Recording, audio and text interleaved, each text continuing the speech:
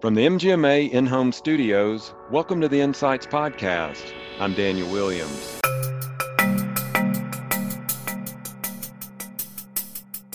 I think we need to talk to our payers about what's really happening because at the end of the day, it's about caring for their members.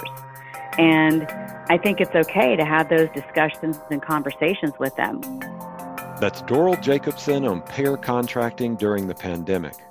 We'll hear more from Doral on total cost of care, telehealth, and staffing considerations as a result of COVID-19. But first, a word from our sponsor. They say the journey is more important than the destination. That's why MGMA and Audi have partnered to make your journey more enjoyable. As an MGMA member, you're eligible to save $500 to $2,000 on your next Audi vehicle purchase on select models. For more information on how to become an MGMA member and save on your next Audi purchase, visit mgma.com/membership/Audi. This week's guest is no stranger to the MGMA Insights podcast or to the greater MGMA community. The CEO of Prosper Beyond and an MGMA consultant and author, Doral Jacobson is set to be a featured speaker at MGMA's virtual Medical Practice Excellence Conference in October. She'll be there co-presenting sessions on total cost of care and virtual health. Doral, thanks so much for joining us today. Thanks. Nice to talk to you, Daniel. Now, we had a conversation in Nashville. This was back in March. It was at MGMA's financial conference. We were talking right as the CDC had released some early guidelines about COVID-19. We were kind of in flux for a moment there about what would be going on with that face-to-face conference. We followed the guidelines they gave us at the conference. We were not shaking hands there. We were all frequently washing our hands. Just to show you how much this has progressed, mask wearing was not really brought up at that time, and that was not part of the plan as far as interacting with each other. That's the last time I've seen you in person. I just wanted to get a quick update from you. How have things been going for you personally, professionally? How are you doing out there? Yeah. Thanks, Daniel. Yeah.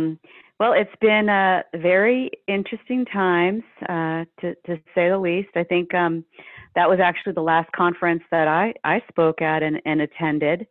Yeah. So, just from a personal perspective, life is interesting. And now that my home is a lot more populated with people who now need a place to stay, college kids and friends and whatnot. So it's a little busier around here than normal, which actually has a lot of pluses. It's really helped us kind of slow down and reconnect in ways that really we just wouldn't have. So that's been kind of an unexpected kind of cool outcome. On the professional side, lots of things going on with providers, of course. Many providers shut down for a while. I have many ambulatory surgery center clients that closed their doors for several months. Of course, we are all facing dramatic utilization decreases, and it's been very interesting to kind of help navigate this. And then from the Prosper Beyond side, of course, we support practices with contracting. So now we have lots of new things to talk about with payers, telehealth being one of them. Who's going to reimburse us for this ever escalating expensive PPE? So lots of just new topics that have arisen that, we are assisting our clients with. So yeah, it's been very interesting. And I can't wait to share some of the things that have gone on specifically within the state that are, I think, kind of exciting. So thanks for asking, Daniel. Yeah, thank you. And you hit on a lot of the points: telehealth, reimbursement, PPEs, all of those are things that we're going to talk about during this conversation. But one that I did want to talk about first is because we're communicating across the country. I'm in Colorado, you're in North Carolina. Anytime I'm talking to somebody, I kind of want to get a feel for what's going on locally, meaning in your immediate vicinity, but also in the state, and get an idea of that. So give us an update. What is taking place in North Carolina? How is everyone handling or working, trying to just get through this pandemic right now Hmm. there? Yeah, it's been really interesting. I'm part of the North Carolina MGMA. I'm actually the chair of their contracting committee, and we recently had our advocacy days. We always have those in June, and we had them all virtually. So we had a payer panel this year, so talking to payers about all of these topics relative really to COVID, and then also Medicaid topics as well. But it was really interesting to hear a lot of that commentary, and I'll share a little bit of that just from the payer perspective. And the Blue Cross Blue Shield representative gave us some data points that I thought were interesting. June last year, they had, from a claims perspective, about 16,000 claims for telehealth. Same time period this June, 700,000 Holy moly. claims Okay. for telehealth. Yeah, so just an explosion there. And it's been really cool to see how Blue Cross Blue Shield of North Carolina has responded to support the provider community. And I don't know if you've read about this, but they rolled out in late June a program, and it's actually called Accelerate to Value, and it's a program where they're really making independent primary care practices whole. So they're taking their revenue from 2019 and giving them kind of a bolus of revenue so that they don't go under. How amazing is that? Really Right. supporting these practices, because without that support from payer partners who are these practices' paycheck, many of them, I personally have experienced this. My primary care provider laid off the physician assistant, the PA that I normally see. So, we are trying to protect against that, and the largest commercial payer in this market has really stepped up and done some pretty amazing things to try to help these independent practices stay afloat, which is fantastic for our communities and really very exciting. And then, of course, this is in partnership with Aledade, ACO, and then the vision long-term in 2022 is for those practices to take on a global payment model. So really accelerating the path to value is what's happening here Mm-hmm. in North Carolina, which really isn't surprising. I think it makes anything that was painful exacerbates it. So, Right. yeah, so it's really kind of pushing us forward into those models pretty quickly. Yeah, Yeah. we've talked several times in the past. You're always harping on and really being a great advocate for value-based care. Um, One of those ways is, as you mentioned earlier, the advent of telehealth and telemedicine. The way that is, well, it's been essential for people to get care Hmm. during this pandemic. Talk about that though, from your perspective. What's been going on with telehealth? You quoted some of those Yeah. just startling numbers Hmm. about uh, people accessing it, but talk about that, and then help us out a little bit with the reimbursement side, because we have been in very Yeah. close contact with the MGMA community, and that may be the number one question that we've heard over the last several months is about reimbursement related to telehealth. So help us understand that a little bit better. Oh, yeah, thanks. That's a great question. And, I think it's been really challenging for practices to quickly adopt this. And I've been just blown away by how rapidly we've been able to embrace these platforms and also assist our patients in this transition. I think what we kind of forget about is that someone's got to do this ramp up, and it's the practices. So all of a sudden, instead of welcoming someone into your waiting room and ushering back there to the exam room, we're having to pray that people download this application, answer all of their questions, potentially even getting family members involved to get these things loaded. So there's a lot that practices have taken on to not only stand up these platforms, which in and of itself requires resources and capital and expertise, but then also help patients with this new platform and care delivery model. So, and the onus has been on the practices. So it's it's been amazing, and it's been different with different specialties. I have we really do serve all kinds of clients, and the dermatology, for example, there's not a whole lot they can do via telehealth. I mean, they can do some acne, but it's very challenging for some specialties, and it's a little easier for others. Primary care certainly, but then you've got the other piece of the equation, right? So even if the providers and clinicians are ready, are the patients willing to use that mode to have a visit? I mean, and that's a little bit of a mixed bag. And then now that states are opening up and seeing patients, we still are seeing that it's slow. It's slow to return to volumes that we're accustomed to. So that's really challenging to manage because, of course, our fixed costs remain the same. So that's really tough. So from a telehealth perspective, that's just a little bit about what I've been seeing in North Carolina, certainly, and across the country.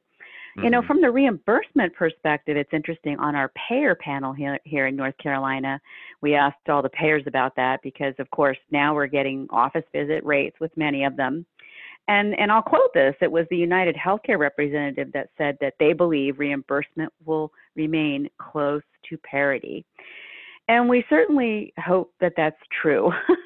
It's going to be tricky if that's not the case. So a lot of this, of course, is unknown, and there are no guarantees. But I do sense and hear from the payers that they appreciate and understand that we're going to need to support practices in this transition. And really they have not a quandary, but there's a decision to make, right? I mean, we can pay X rate or Y rate. But the truth is, if we want clinicians to be there for us, we're going to have to support them economically. There's just no two ways about it. So, yeah. So I think it's encouraging, and we're hearing a lot of payers echoing that sentiment, which I think is key. The other thing that is tricky and has come up a lot, and I understand, is the PPE. And it doesn't, it's not surprising what's going on, right? Because it's more expensive with supply and demand, of course. There's more demand, so prices are increasing for PPE, and not necessarily is reimbursement keeping pace with the increase in cost. So, a lot of practices are challenged there. And I can tell you, what we're seeing in other medical specialties, and I love dentists. I think we can learn a lot from the dental community, and they're passing on those costs to patients. And I completely understand why. So I think these are things that, on the medical side, we need to work with our payer partners to make sure we're keeping our staff and the members safe, and then also not pushing the financial burden onto the practices who are already hard hit, from in many ways. Yeah, you said something really interesting a minute ago that I know our listeners are well aware of this, but patient volume is down. Cost, as you were alluding to, are going to remain flat in a lot of areas, but the dilemma then is, well, how do we make sense of that as a practice? How do we find some kind of balance? So you have talked at length before about healthcare waste or inefficiencies. So when you're talking with practices who have reopened, who are trying to make sense financially of what's going on. If that volume is down, what are some ways that they can find some relief here then within their practice? Are there some inefficiencies that you're helping them identify? Hmm. Well, I mean, there's a couple of things that we're seeing practices and we're encouraging practices to do. And of course, there are, every practice is handling this a little bit differently, but even from just a long-term perspective, if we are really serving folks and we envision doing more telehealth, there's a lot of questions to be asked. Do we need to, how does this space make sense for us? Because we have to really look at our fixed costs. So are we going to require this amount of territory to serve the community? And can it look a little different? I think folks are starting to think about that and getting creative. And the other piece really is, trying to stagger individuals from a work perspective and the whole challenge of working from home and managing folks working from home. I think that's potentially another opportunity as we continue to explore what that looks like. On the revenue cycle side, for example, perhaps there can be more sharing of resources among practices. If we're working from home, maybe we can kind of bear the cost of paying for that expertise together, maybe for AR follow-up or something like that. I think there are lots of ways that we're going to have to be more efficient and more creative based on the volume piece. And the other piece is looking to our payer partners to assist us. I shared earlier that Blue Cross Blue Shield example, but I think we need to talk to our payers about what's really happening, because at the end of the day, it's about caring for their members. And I think it's okay to have those discussions and conversations with them. We are actively negotiating increased reimbursement for our clients with payers on a daily basis successfully. So that's someone that we need to be going to. Because we've got to work from both sides of the equation, Daniel. I think it's minimizing the expenses and getting creative there about how we think about those things, and then maximizing reimbursement. We really need to be doing both of those things at the same time, and then getting super efficient. Like if we don't really have the need for a full FTE, seeing if we can perhaps do some sort of arrangement where we're sharing resources with maybe other clinicians within the community. It's very, very tricky, but I'm seeing a lot of creative things. And then of course, all the things that, we really should be focusing on anyway, taking advantage of group purchasing, being, really taking, from a recruiting perspective, making sure that we're really questioning the level of staff that we need. And perhaps if there are folks that have found other homes, are there ways that we can address and, all of the requirements that we need from a practice perspective with the existing staff that we have. So just really kind of testing efficiencies and becoming more lean. I think that's another kind of open invitation for practices to really embrace that. So yeah, it's a little all over the board. Well, it is, and that's kind of what I alluded to earlier. As they say, the goalposts keep moving, because just as you and I were finding out when we were in Nashville it's around March 6th, 7th, 8th. It was in that time frame, and immediately we were hearing, okay, let's make sure we limit contact, we don't shake hands, we wash our hands frequently. But then we learn, well, actually, it's all about what's in the air. And so we need to wear those masks. You and I were talking about that offline. But so it is, things change. This is not just hey, we have the blueprint for what's going on right now. Let's just attach it to what's happening now because we know how to fix this thing. Well, we're finding out that it's going to take a lot of work and a lot of moving parts here, as you were alluding to. I want to go back to something you said, though, that really caught my attention. You were talking about we really need to maximize reimbursement.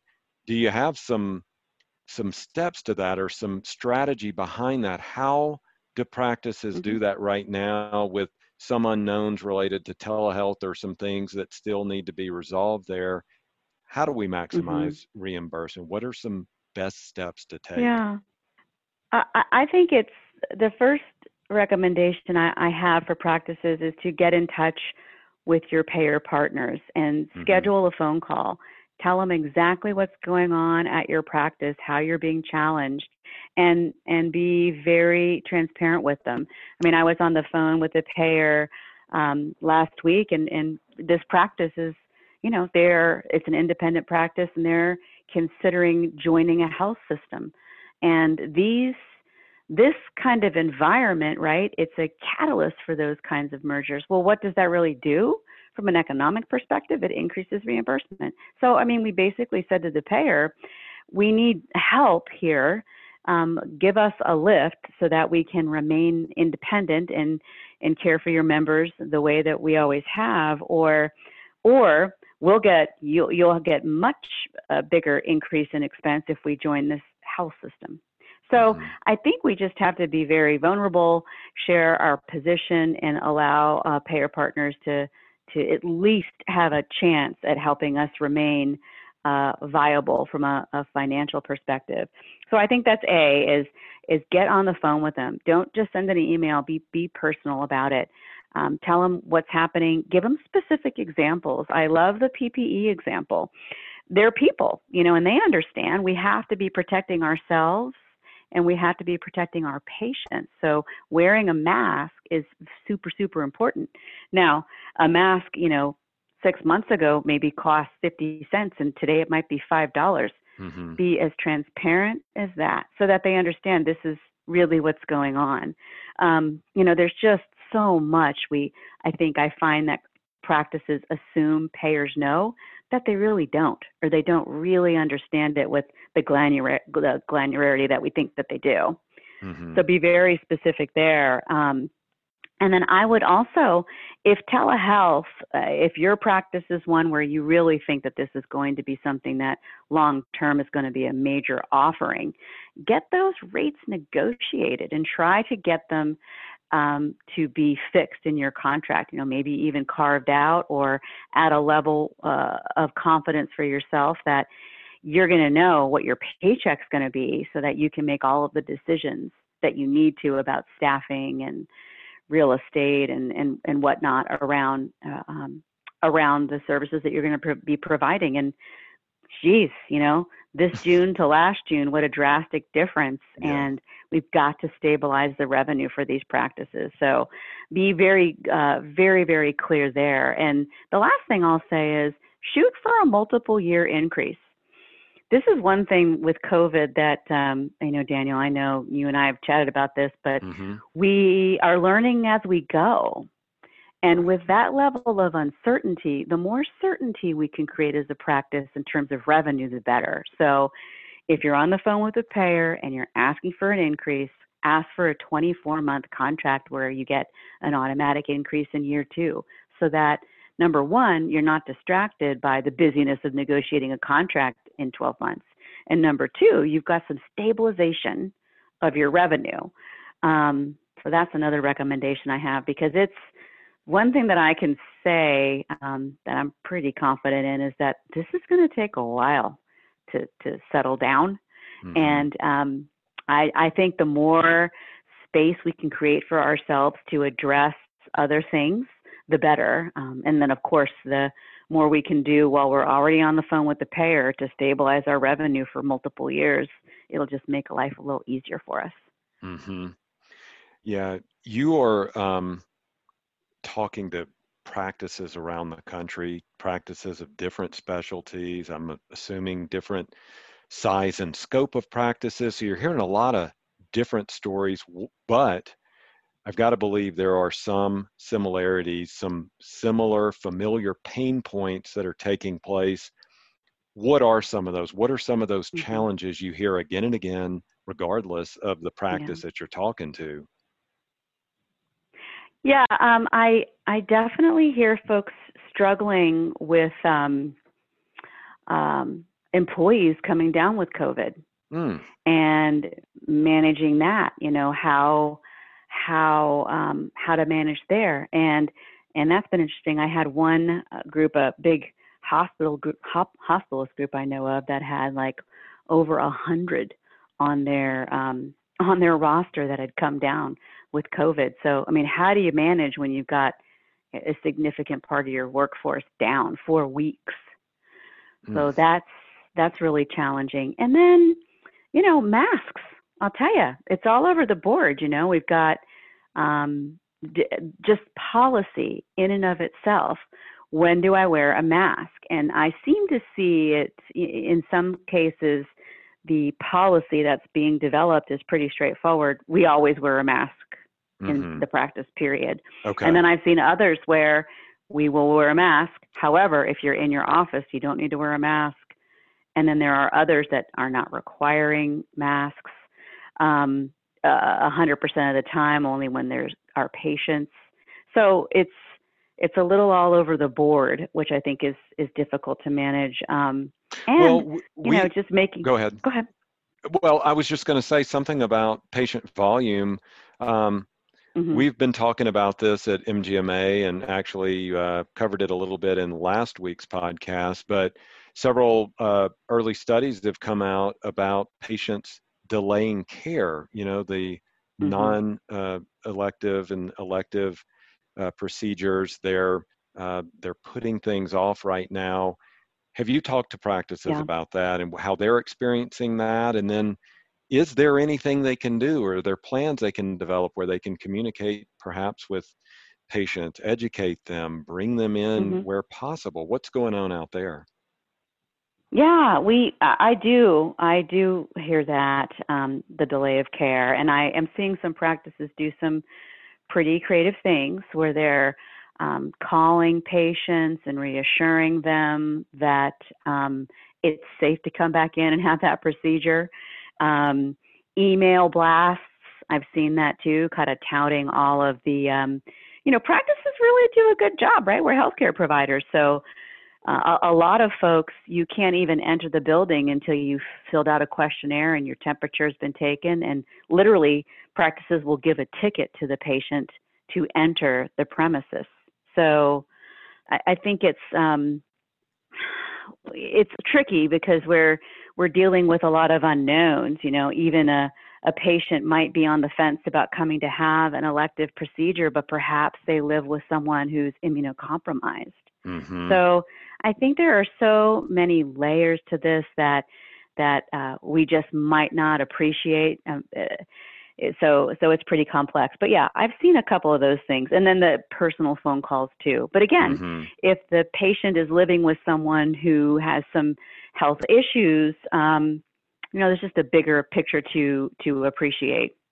I want to get back to total cost of care because that is Hmm. one of your major areas of focus all of the time when you're working with healthcare.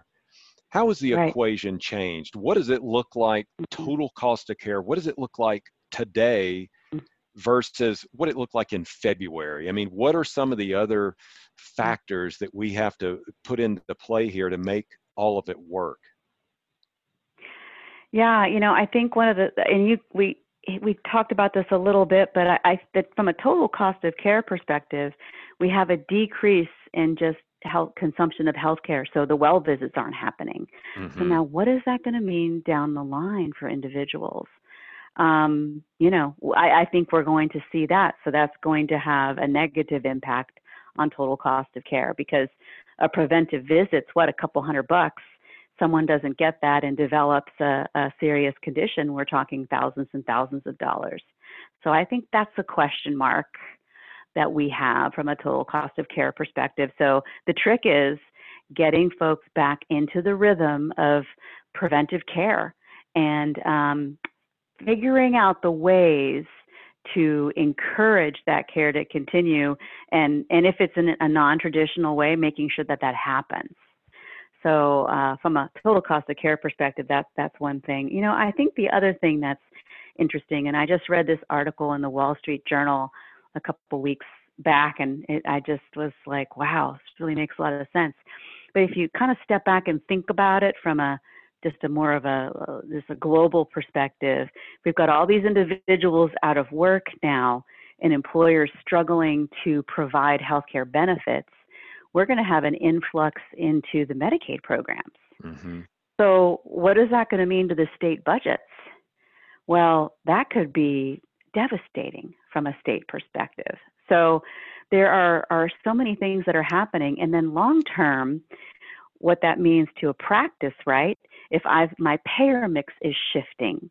So I've got more Medicaid now, potentially if I accept Medicaid members, I've got less commercial. And a lot of times we make up those dollars on the commercial side. What does that mean from an economic perspective? So from a total cost of care perspective, it's a shift even in the payers that we definitely could see based on unemployment rates and the cost of healthcare in and of itself. All of this, of course, at a time where we need healthcare and we need healthcare providers.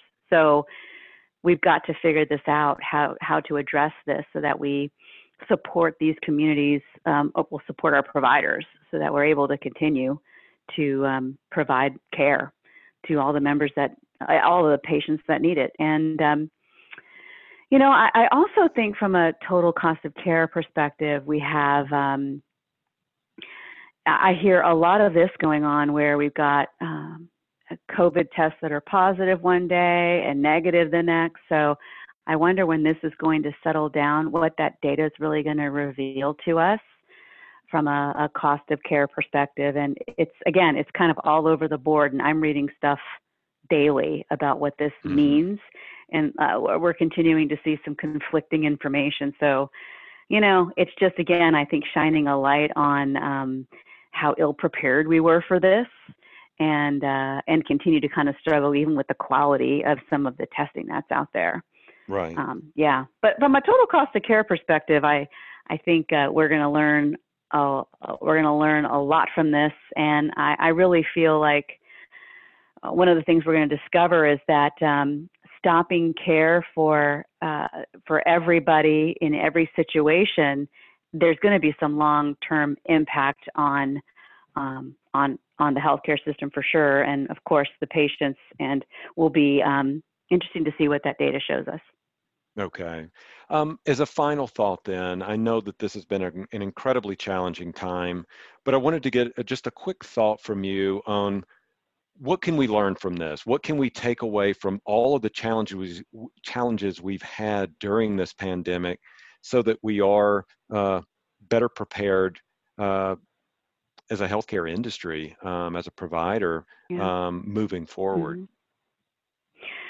Yeah, one of I think the key takeaways, and we talk about this with our clients a lot, is really exploring these ways to assist patients remotely. I think, you know, the telehealth platform, but remote patient monitoring. I mean, what are some of the creative ways that we can be providing services to communities that we might have been putting off?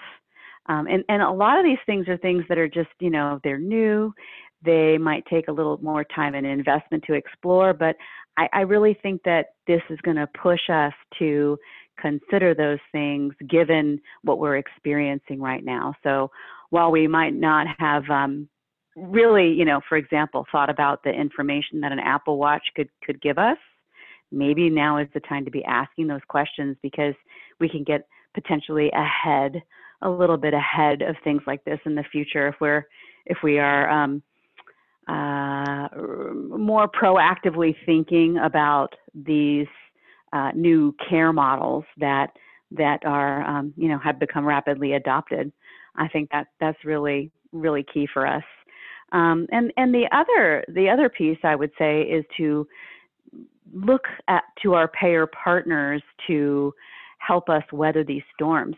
Again, Blue Cross Blue Shield North Carolina, a tremendous example in really coming to the rescue of many small practices in rural communities that might have otherwise shut their doors. So, there's this quote, I can't remember exactly where it came from, but it's like, don't be afraid to ask for something outlandish.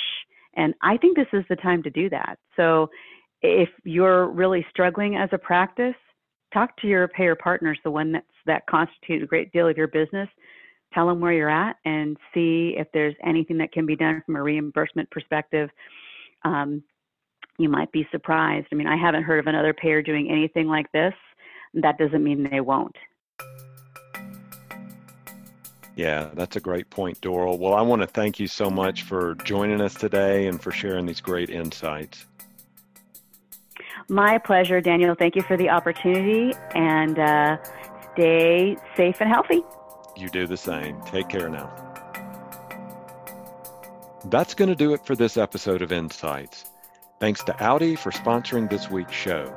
To learn more about the MGMA Audi Incentive Program, visit mgma.com/membership/Audi.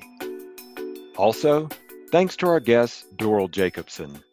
To hear more from Doral and other industry experts, register for MGMA's virtual Medical Practice Excellence Conference at mgma.com/MPEC.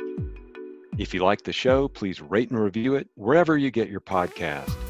If you have topics you'd like us to cover or experts you'd like us to interview, email us at podcast@mgma.com or find me on Twitter at MGMADaniel. MGMA Insights is presented by Declan McGee, Rob Ketchum, and I'm Daniel Williams. Stay safe, and thanks for listening.